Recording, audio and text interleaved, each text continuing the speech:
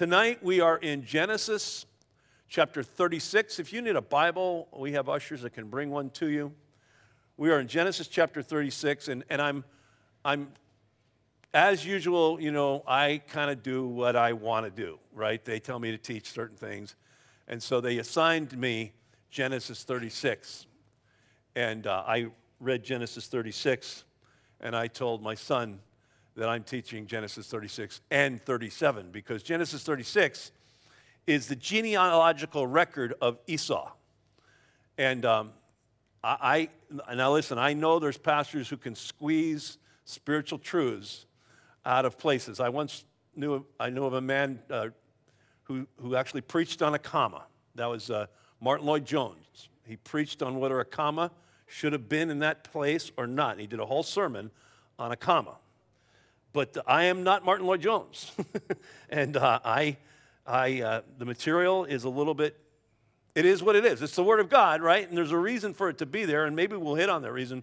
But I wanted a little bit of meat to be able to give to you guys tonight, too. So we're jumping also to 37. So we'll be covering 36 and 37 tonight.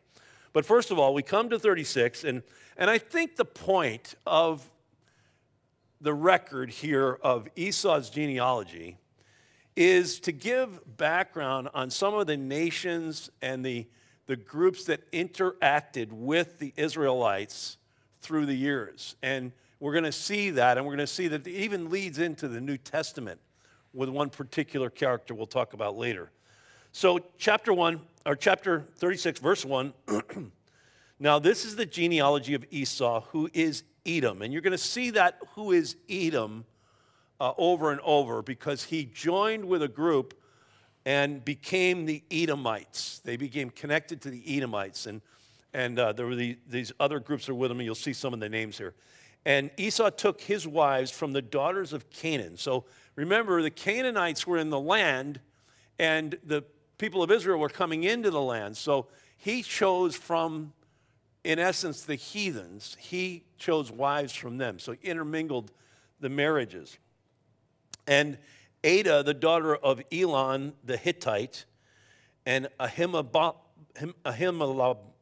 the daughter of Anna, the daughter of Zibeon the Hivite, and Basemath. I always think of baseball when I see that, Basemath. I think base path, like that's what comes to my mind. But anyway, maybe it's a precursor to baseball. Ishmael's daughter, sister of Nebajoth, or Nebahoth. And now Ada bore Eliphaz, so Esau, to Korah, and these were the sons of Esau who were born to him in the land of Canaan.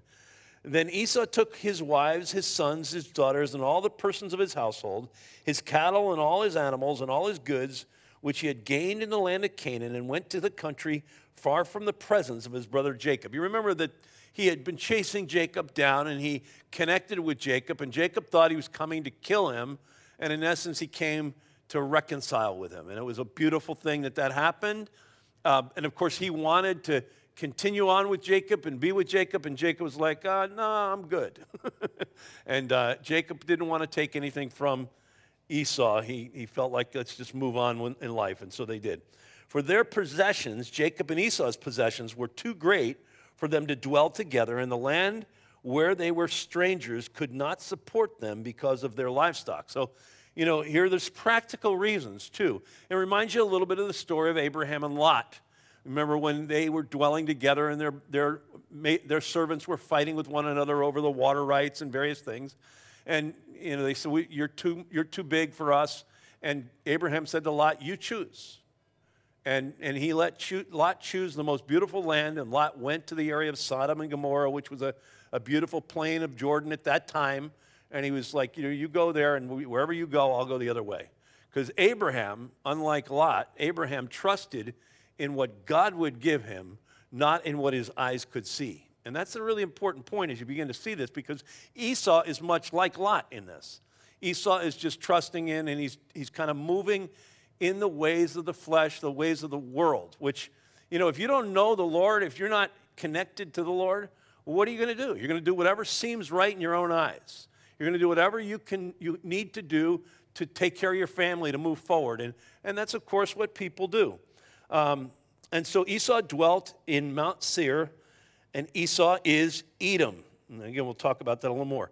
Esau's line here, it's from the Horites, Ishmael, and the Canaanites mingled together to form this group called the Edomites because they're in the land of Edom. And by the way, Edom means red, and it's believed when you look at Esau's name, his name also means red, so he became the red man. You know, he kind of, these are the red men kind of thing. And his hair was red. So, and so he dwells in this area where, and he went in and he went to war and battled and wiped some people out there. And so this chapter, it's somewhat complicated because we don't really, again, we don't see all of it. It doesn't give us all the story here. But there's a couple elements that are important here that we see. That was the Canaanites, and Esau was connected with Edom. And then also the genealogy of Esau, the father of the Edomites in Mount Seir, we see in verse 9, it begins to talk about. And these were the names of his sons. And so it gives us this list of names. They don't really mean a lot to us. Eliphaz and Ada, the son of Ada, the wife of Esau. Reuel, the son of Basemath. Again, it's repeating some of this. The sons of Eliphaz were Teman, Omar, Zepho, Groucho. No, sorry. Sorry. You got to bring a little levity into these things. Gatam and Kenna. And Timnah was a concubine of Eliphaz, Esau's son, and she bore Amalek of Eliphaz. Now, you might remember, you Bible students might remember the name Amalek, the Amalekites. The Amalekites become a real problem to Israel, and they become ones that they have to battle against, and some of the giants came from the Amalekites. So this is the grandson of Esau, and he becomes a great enemy to the kingdom. And so then the sons of Ada, Esau's wife, these were the sons, Reuel, Nahath, Zerah, Shammah, Mizah. And these were the sons of Basemath, Esau's wife. They were the sons of Aholibamah, Esau's wife, the daughter of Anna, the daughter of Zibeon. The son she bore to Esau, Jehush, Jalam, and Korah. And these were the chiefs of the sons of Esau. The sons of Eliphaz, the firstborn of Esau, were chief Teman and chief Omar and chief Zepho and chief Kenna and chief Korah and chief Gatam and chief Amalek. And these were the chiefs of Eliphaz, and they were the sons of Ada. Now, when it says chiefs, it means they're tribal leaders. They're like princes over categories. It's sort of maybe we might think of it as governors of regions. They lived tribal lives in these days. So, and these were the sons of Esau's son, chief Naboth, chief Zerah, chief Shammah, chief Mizah, and these were the chiefs of Reuel in the land of Eden, and these were the sons of Basemath, Esau's wife, and these were the sons of Aholibamah. I got it that time. Esau's wife, chief Jeush, chief Jalam, chief Korah, and these were the chiefs who descended from Aholibamah, and Esau's wife, the daughter of Anna. And these were the sons of Esau, who is Edom, and they were their chiefs. Now, the point of this, I think, is to point out that Esau became a chief of chiefs. Like, these are all his sons, and they all become leaders all over this land, and Esau is above all of them. And you might remember that when the blessing was being given and the birthright is being given by Jacob to his sons, and you remember that it was stolen from Esau. In a sense, Esau believes it was stolen from him, although we know that Jacob would have received the blessing anyway. It's just that Jacob and his mother manipulated to get the blessing. And you remember that story, how they went into Isaac, and he dressed like Esau, and he smelled like Esau, but he didn't talk like Esau. And Isaac was like, well, you smell like him, and you feel like him, and you had goat hair on him and such. And all that went on with that. He went there that way to do that. And Esau felt like he was ripped off. And then he came in later and he said, oh, Father, don't you have a blessing for me? To me also, please. And he's like weeping and broken. And Isaac did give him a blessing. And this is the fulfillment. He said, you will still be a leader of men, an overseer of nations. And so this is the fulfillment of that we see. It's really a picture of Esau as an overlord over all these lands. And so verse 20, these were the sons of Seir, the Horite, who inhabited the land, Lotan, Shobal, Zibeon, Anna, Dishon, Ezer, and Dishon. So Dishon and Dishan. So those are some names. You know anybody's pregnant, wants to have a baby, pick some names out of here. Anyway, these were the chiefs of the Horites, the chiefs of Seir, the land of Edom. And the sons of Lotan were Hori and Heman. Lotan's sister was Timnah. And these were the sons of Shobal, Alval, Mahath, Ebal, Shepho, and Oman. And these were the sons of Zibeon, both Asia and Anna. And this was the Anna who found the water in the wilderness as he pastured the donkeys of his father Zibeon. By the way, we have no idea what that's referring to. So there's no cross-reference. These were the children of Anna, Dishon, and Ahalboma, the daughter of Anna. And these were the sons of Dishon, Hemdan, Eshtan, Ithran, and Cheran. And these were the sons of Ezar, Bilhan, Zavan, Achan.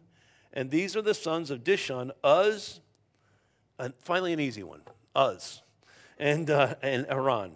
And these are the chiefs of Horan, the chief Lotan, chief Shobal, chief Zibeon, chief Anna, chief Dishon, chief Ezer, and chief Dishan. And these were the chiefs of the Horites according to their chiefs in the land of Seir. And, it's just giving you all this detail, these names, and I don't know, we can all ask the Lord when we get to heaven, what was the point in us reading those names on Wednesday night in June of 2022? And these were the kings who reigned in the land of Edom before he reigned over the children of Israel. Bela, the son of Beor, reigned in Edom, and the name of his city was Dinahaba. And when Bela died, Jobab, the son of Zerah of Basra, reigned in his place. And when Jobab died, Husham of the land of the Temanites reigned in his place. And when Husham died, Hadad, the son of Bedad,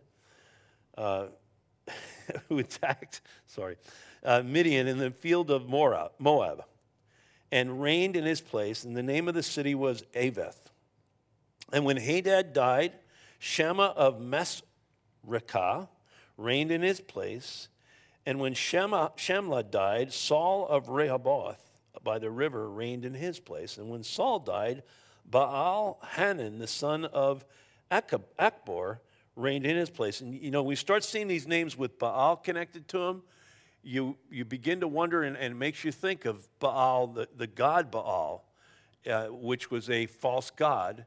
And so it seems as though they're practicing idolatry, and that's what's going on here with these names being connected to this. So you have Baal-Hanan, the son of Akbar. He died, and Hadar reigned in his place, and the name of the city was Pau, and his wife's name was Mehetebel, the daughter of Matred, the daughter of Mezahab. And so these were the names of the chiefs of Esau according to their families and their places by their names: Chief Timnah, Chief Alva, Chief Japheth, Chief Ahilamobah, Chief Elah, Chief Pinon, Chief Kenah, Chief Teman, Chief Mizpah, Chief Magdiel, Chief Iram. And these were the chiefs of Edom according to the dwelling places in the land of their possession. Esau was the father of the Edomites. So this is pretty much the end of our story on Esau. And one interesting thing, maybe we'll do a Bible question here. Who can think of someone in the New Testament who was an Edomite? Anybody know who an Edomite might have been in the New Testament? It's a little Bible quiz. You get bonus points for this. If you get it, we'll give you a free bottle of water. There you go. Bonus points. Anybody? Herod. No. Yes. Herod. Herod, who slaughtered the innocents. That's correct. Very good. Yeah, clap for these. That's a pretty obscure question. Like, who's the Edomite in the New Testament? Anyway, so let's move on to chapter 37. You'll get it after. What, do you want it right now? It's demanding, fellow. And I didn't hear you say it. I heard your wife say it. Okay. So, but listen, she'll get the water. You relax. Tough crowd. So, we move on to chapter 37. Now, a little bit of background again on Jacob. I want to go backwards a little bit with this because remember Jacob, he and Esau, they were twins. They came out. Esau came out first. He's the older, steals the birthright, as we mentioned, and the blessing of his older brother, but God would have given him. And remember the family that he has. He's got 4 women in his life. Leah was the first, but he didn't know Leah was going to be the first. He thought Rachel would be the first, and he woke up to Leah in the morning and went, and then he realized, wait a minute, and he worked for 7 more years for Rachel, and then, of course, he ended up with 2 concubines, which were also called his wife. So he has 4 women in his life. He's got 12 sons from those 4 women and some daughters. We don't know how many. But again, we've mentioned this before, but you think about this, what a dysfunctional family. If you think you came from a dysfunctional family, how many of you have 4 mothers and 12 brothers from different mothers?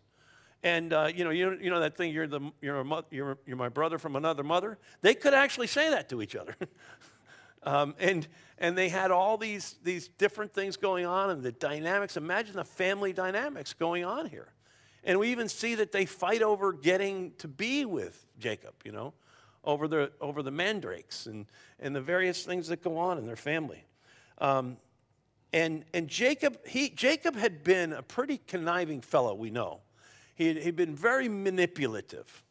But then something happened in chapter 32. We read about what happened with Jacob. In verse 22, it starts there where Jacob meets the angel of the Lord.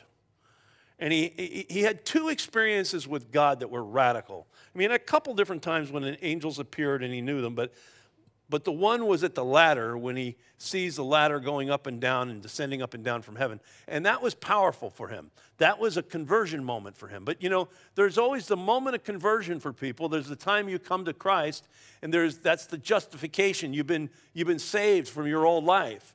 But then there's, of course, the process of sanctification that we're all going through. And Jacob had a hard sanctification process. Jacob was not immediately transformed into this powerful, dynamic believer. He was still manipulating. He met his match in his uncle Laban, but he manipulated Uncle Laban too, and he was playing that game the whole time. And yet down the road here, now Esau has come after him. He's gotten all kinds of problems. He's had Laban, who's tried to manipulate him. He's had Esau chasing him down. He's between a rock and a hard place, literally. He's at the brook Jabbok, and the angel of the Lord appears. Now, when I think of that story, I think to myself, imagine Jacob seeing the angel of the Lord. Now, if you or I saw the angel of the Lord, what would we do? I don't know about you. I'd fall on my face. I'd give up really easy, right? Now, what does Jacob do? Come on. Bring it on. Let's go. And he wrestles with him. He wrestles with God. The Bible says, and he wrestled with God and prevailed. Now, that doesn't mean he beat God, but it does mean he won. He won because ultimately God took him to a place of submission. You've heard me say it many times before if you've been around for a while. We don't win by winning. We win by losing. We win by submission. The more you and I yield our life to God, the more we become usable in God's hands, the more God changes us and molds us into his image. And we see a different Jacob in his latter years. We see a Jacob who's softer. And I'm leading to this story because this is going to become and get into the story of Joseph. And so Jacob had gone through this major change in life, wrestling with God, and he was a broken man. In fact, he limped. You remember that when God finished the wrestling match, Jacob walked away and he limped for the rest of his life. Every step that Jacob took for the rest of his life all he could remember is, God prevailed over me, and I've submitted. I'm yielded to God. Every step, I'm yielded to God. Every step, I'm yielded to God. Every step for the rest of his days. His hip was out of socket. And so he was now a broken man. And he definitely, in this part of the story, as we get on in the rest of Genesis, he's a more compassionate man. He's more dependent on God. And he's getting older. His children are grown.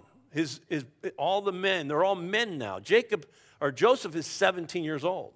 Benjamin's still a baby. But that's it. The rest of them are up, they're all older than that. And we come now to the next 13 chapters of the book of Genesis are going to be about Joseph. And you think, why so much dedicated to this man, Joseph? In fact, it says here, Jacob dwelt in the land, verse 37, verse 1, and his father was a stranger in the land. And this is the story of Jacob, Joseph being 17 years old. It's interesting that it calls it the story of Jacob, and then the Bible goes on and talks about Joseph. The whole story is about Joseph going on.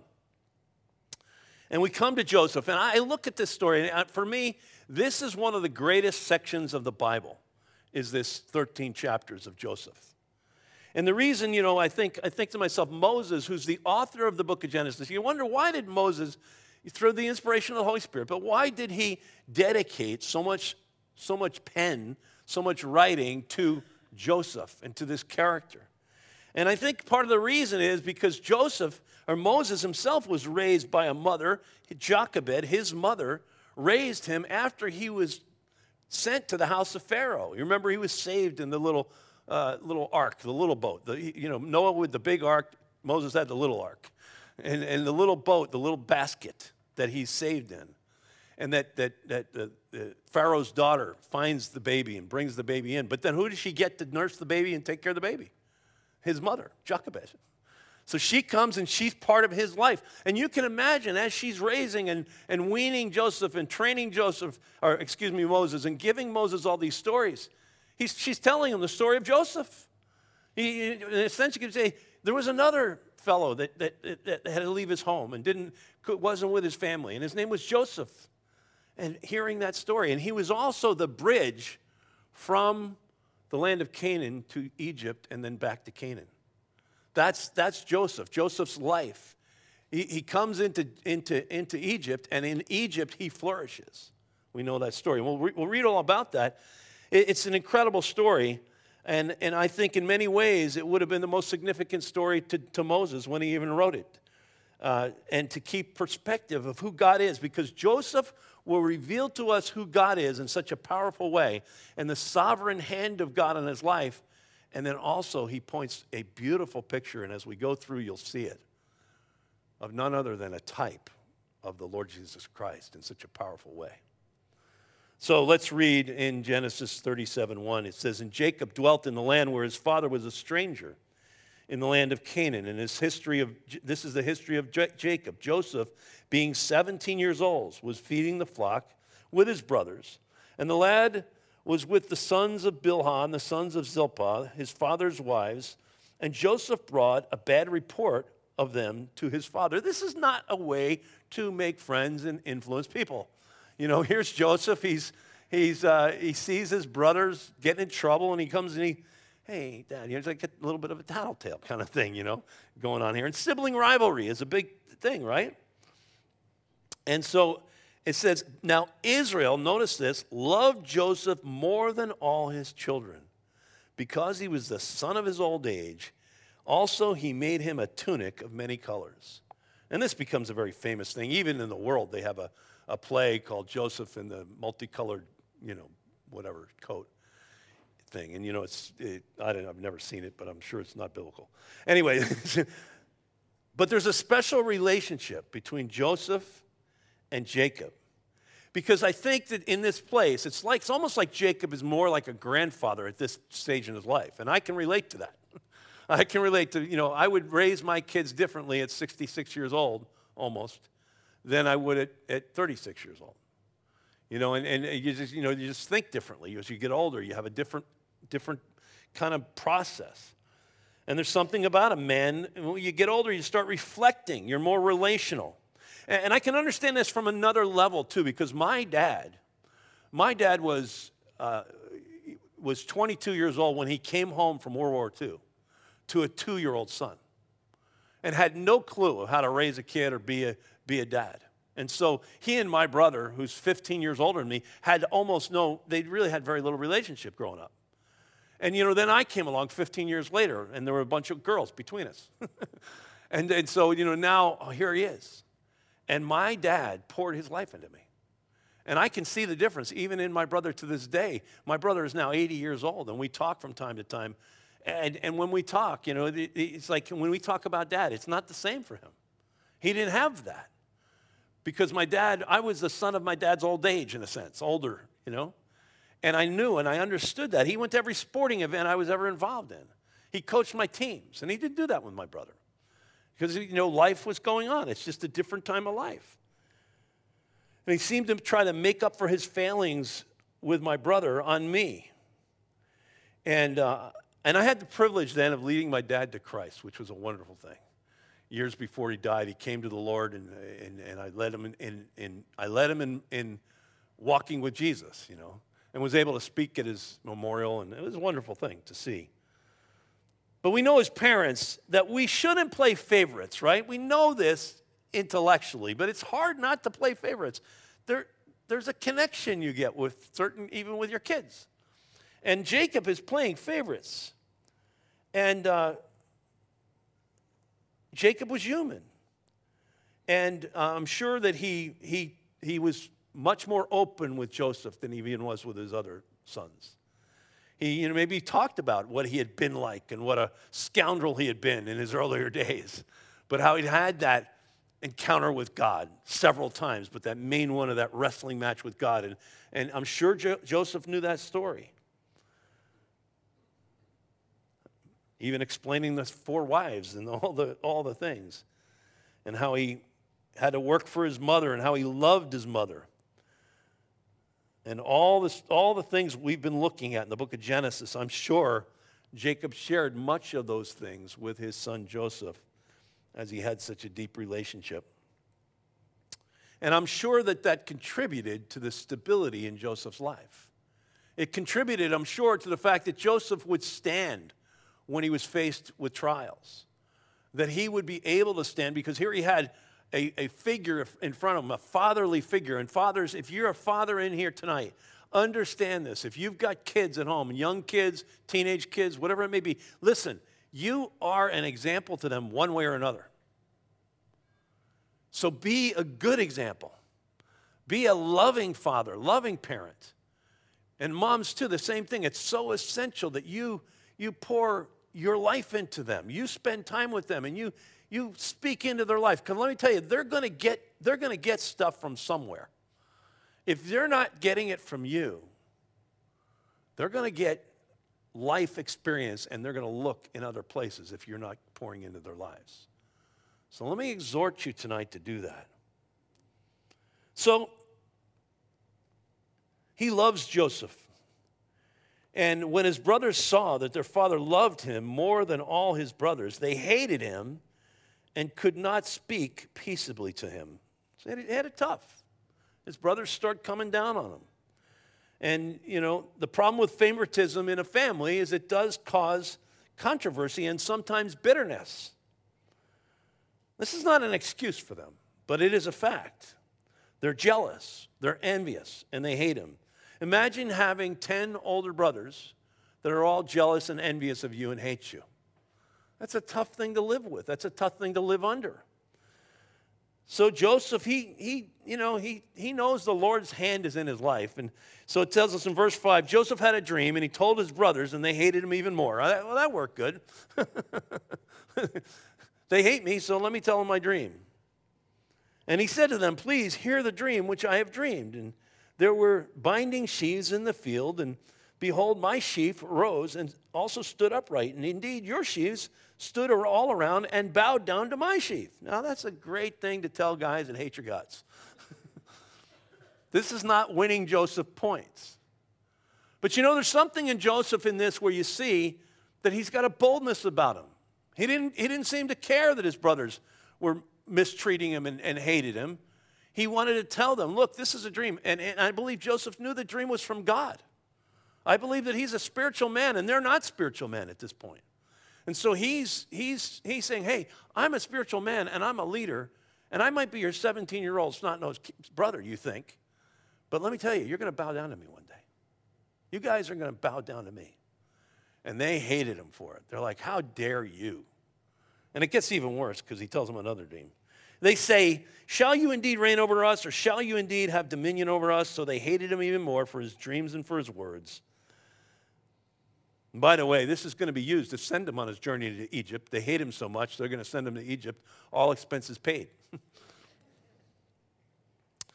And he dreamed still another dream and told it to his brothers and said, look, I've dreamed another dream. At this time, the sun, the moon, and the 11 stars bowed down to me. So he told it to his father and his brothers, and his father rebuked him and said, what is this dream that you have dreamed? Shall your mother and I and your brothers indeed come to bow down to the earth before you? And his brothers envied him, but his father kept the matter in mind. So his father maybe is being pressured by the brothers, and there's something going on there, but he's thinking, there is something special about this kid. There is something special about his life, and he is different than the others. And I think God's going to use his life. But envy here is something that's really an awful thing, and it will destroy people. It can destroy relationships. It's one of the works of the flesh listed in chapter 5 of Galatians. And it will eat at you and cause bitterness in you if you allow it to. And that's what's happening to these 10 brothers. What do you do if envy wells up in your heart? What if you find yourself being jealous of someone else and the blessing on their life? What do you do with that? Well, here's something you don't do. You don't do what these brothers are about to do. We're told to put away the deeds of the flesh and to put on the Lord Jesus Christ, to take on the Spirit, to walk in the Spirit, and will not fulfill the lust of the flesh. The flesh likes to be envious. It likes to be jealous. It likes to look at people wrongly. But the Spirit, when you're walking in the Spirit, none of these things move you. They don't affect you. Someone else is blessed, and you're glad they're blessed. Someone else is experiencing spiritual experience of some kind, and you're excited about it. Envy, though, it's a choice. Listen, you can put it away. And maybe tonight there's somebody in this room, or more than one, or maybe a few, where you've got some jealousy in your life. You've got some envy in your life. You've got some bitterness toward people because they haven't treated you the way you would like to be treated, or they maybe have things you don't have. And so you're covetous toward them. You want what they have. Oh, look at the life they have. Look at the things they have. Look at the stuff look at the car they're driving. Look at the house they live in. And so you're envious. Look at how God speaks to them. Look at how they're accepted by people. And you think, I'm not accepted like that. Listen, you need to put away that deed of the flesh and lay it down and walk in the Spirit and ask the Holy Spirit of God to purify your heart over this. He will. He'll meet you there if you repent of it and you just lay it down. These brothers didn't do this at this point. It took them years and years, over 20 plus years that Joseph is away from them. And finally, at the end of the book, you'll see, if you're reading through Genesis, you'll see at the end of the book, they're so brokenhearted. And in fact, they can't even believe that Joseph can forgive them. They're so brokenhearted over it. And in all honesty, they're never the same. And each one of them, I think, paid a great price in their life for those years of bitterness. And I've seen it in people's lives. And so have you. And maybe you even had it in some areas of your life. And I want to exhort you, lay it down. Let God take it. He will take it. And lay it at the foot of the cross. And realize that Jesus died for that sin specifically. I think that's the focus of this chapter, really. And then his brothers went to feed their father's flock in Shechem. This is about 50 miles away from here. And Israel said to Joseph, are not your brothers feeding the flock in Shechem? Come, I will send you to them. And he said, here I am. Notice Joseph's willingness to serve. You want me to go to my brothers? All right, I'll go. Let me serve. Let me do whatever I can do. And he said to him, please go and see if it is well with your brothers and well with the flocks, and bring back word to me. By the way, this is one of the types of Christ he is. He goes to his brethren, right? Jesus came down from heaven, came to this earth to come to the nation of Israel initially, to his brethren. And of course, he came unto his own, but his own did not receive him. But as many as received him, to them he gave the right to become the children of God, even to those who believe in his name. His family, his people rejected him, but millions followed him, billions, trillions even. Now, you might remember from previous stories that Shechem was the place where they slew the whole town of men there. So they're back in this place where, their sister had been raped and there was all these things, and they killed all the men in the town.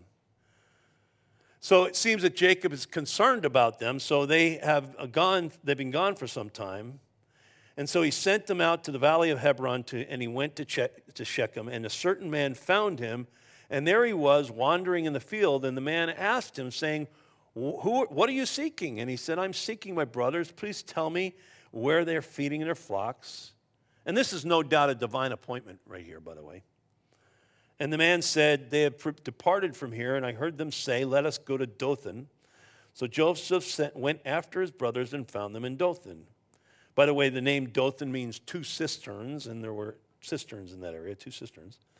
And they saw him from afar off. Even before he came near them, they conspired against him to kill him. And they said to one another, look, the dreamer is coming. By the way, when a person is filled with envy and bitterness and anger, there's a wickedness in a person's heart. And we are seeing this today, you guys. I don't know if you saw the story of the 50 people that were murdered in Nigeria in a church. A gunman went in and just opened fire in a church. And we're seeing this more and more. We have the thing that happened in Texas. We have what happened up in Buffalo. We have a shooting in Philadelphia, 3 people dead in Philadelphia. They're shooting in the streets. And it's just wickedness in the heart of people. And that's what this is. They just want to kill him because he had a dream. Let's kill the dreamer. And you realize that there are people in this world that want to kill Christians just because they're Christians. That's the fact. And it's going on in our world every single day, all over the world. Our brothers and sisters are being persecuted and murdered.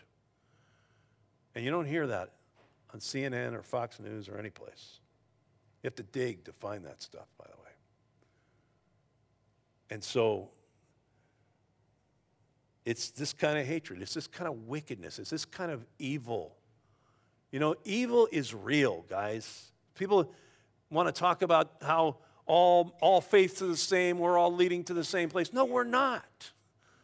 There is one belief that's the true belief, and it's in Jesus Christ. And all others are false. Everything else is fake religion. And so, said, come therefore, let us kill him and cast him into some pit. And we shall say, some wild beast has devoured him, and we shall see what will become of his dreams. And, here they've got it schemed so well, they even know what they're going to tell their father. Like, we'll just say he got eaten by some wild beast or something, and they devoured him. These brothers are evil in their heart. Evil beast of envy is driving them, and they're conspiring to kill their own brother. And the works of the flesh, listen, the works of the flesh will lead to death. That's the truth. And so when Reuben heard it, he delivered him out of their hands and said, let us not kill him. And Reuben said to them, shed no blood, but cast him into this pit, which is in the wilderness, and do not lay a hand on him, that he might deliver him out of their hands and bring him back to his father. Reuben thinks of a compromise, and he's trying here. But he's not totally willing to stand up to the other brothers. He's not totally willing to say, hey, wait a minute, you're not killing him. He's my brother. We're bringing him home.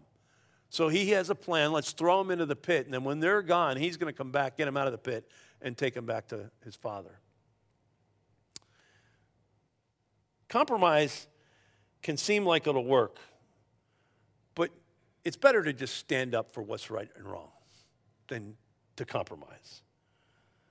And it's clearly wrong, and it's still wrong to throw him into the pit. I mean, Reuben, he's lost his place in the family because he, remember, had sex with his father's concubine. And so he's no longer looked at as, and he's the oldest, but he's not looked at that way. He's not looked at as honored in the family. So maybe he's trying to regain position to some degree. So it came to pass when Joseph had come to his brothers that they stripped Joseph of his tunic, the tunic of many colors that was on him, stripping him of the authority that his father had given him, because this tunic represented the authority that God had bestowed on Joseph from Jacob. And they jumped him basically and likely beat him and then threw him into this pit. They took him and cast him into the pit, and the pit was empty and there was no water in it. You can imagine he's probably screaming and fighting, perhaps unconscious, and they don't care, because notice what they do. And they sat down and ate a meal. This is wickedness to the max. You know, you're mistreating your brother, you're throwing your brother into a pit, you've stripped him of his cloak, and now you're laughing about it and having a sandwich and a beer, so to speak. You know, that's the way the world is. That's the way the heart of man. Listen, the heart of man is exceedingly wicked. Who can know it, Jeremiah said. We need to realize how much wickedness there is in the world. And even within people who can claim to some way know God. And they lifted their eyes and looked, and there was a company of Ishmaelites coming from Gilead with their camels, bearing spices, balm, and myrrh, and on their way to carry them down to Egypt. And so Judah said to his brothers, "What profit is there if we kill our brother and conceal his blood?" Now, this is Judah, who is of the lineage of Christ. And he's got another scheme. "Come, let us sell him to the Ishmaelites, and let not our hand be upon him, for he is our brother and our flesh." His brothers listened. Great idea, Judah. You're of the Messianic line. Could you come up with something better than sell him off to slavery? Let's make a profit off him. Why waste throwing him in a pit? Then the Midianite traders passed by, so the brothers pulled Joseph up and lifted him out of the pit and sold him to the Ishmaelites for 20 shekels of silver, and they took Joseph to Egypt. They're negotiating right in front of Joseph, 20 pieces of silver for the life of their brother. And they'll carry this guilt for 20 years, all of them. And they got 20 pieces of silver. That's only 2 apiece. 2 pieces of silver each. And they sold him off. And you wonder and you think how Jesus was sold for 30 pieces of silver. And how quickly and easily Judas betrayed him. And Reuben returned to the pit, and indeed Joseph was not in the pit, so he tore his clothes. So Reuben apparently wasn't with them, and he returned to his brothers and said, "The lad is no more, and where shall I go?" So he comes back to try and get Joseph out of there.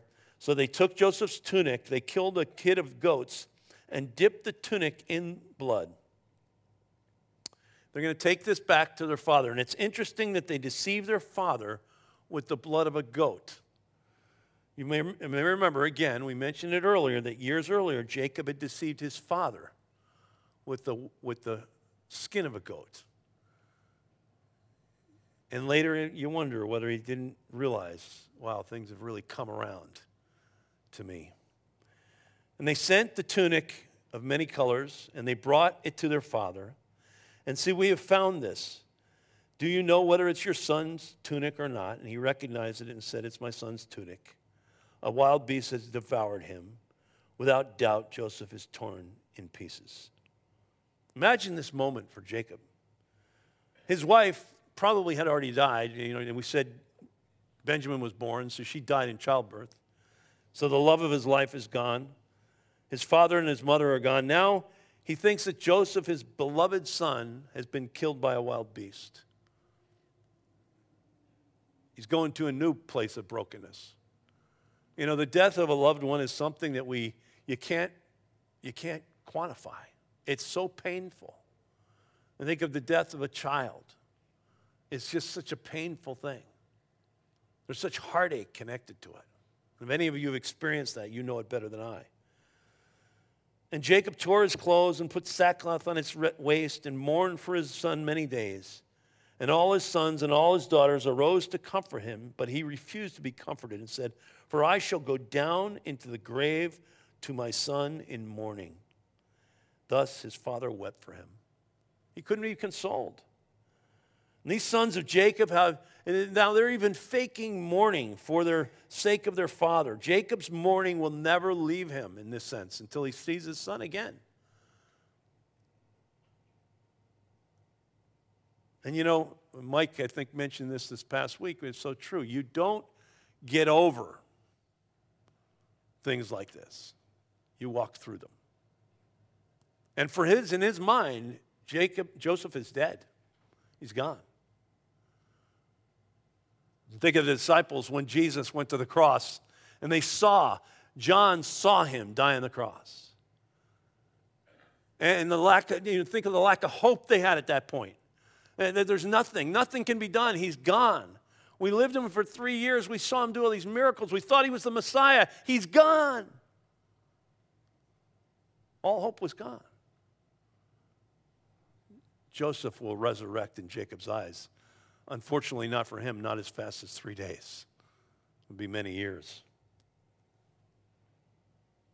Now, the Midianites sold him in Egypt to Potiphar, an officer of Pharaoh and captain of the guard. And so we're going to hear much about Potiphar, actually more about Potiphar's wife and how she comes on to Joseph. We leave Joseph and we focus here and see that there's some lessons in this story. Envy is something that will eat you alive. And we need to repent of it. You need to turn away from it. And maybe, again, you're here tonight and that's something you need to deal with in your life. Or perhaps there's other things. Or perhaps you haven't had that experience like Joseph or like Jacob had when he was at the brook Jabbok and he wrestled with God. Maybe you're wrestling with God now. So tonight, I want to take a couple of minutes. Mike, come on up. I want to take a couple of minutes. And I don't want to pray for each other. I just want to take a couple of minutes and if you need prayer for anything, just to, come to this place where maybe you're at that crossroads. You've come to the brook Jabbok and you feel like you're in that wrestling match with God. And all I can tell you is it's through submission that you win. Jacob was a changed man. You can be a changed man or woman. Or maybe you got that envy going on in your life and something, you're just struggling with. There's a bitterness and an anger, and it's directed towards someone, and maybe it's even directed towards someone that's dead and gone, or you can't do anything about it. You can't fix it, and you wish you could. But let me tell you something. The Holy Spirit can fix it. The Holy Spirit can touch your life inside, and He can heal that broken heart, that broken place. And you can be ministered to by the Spirit of God tonight.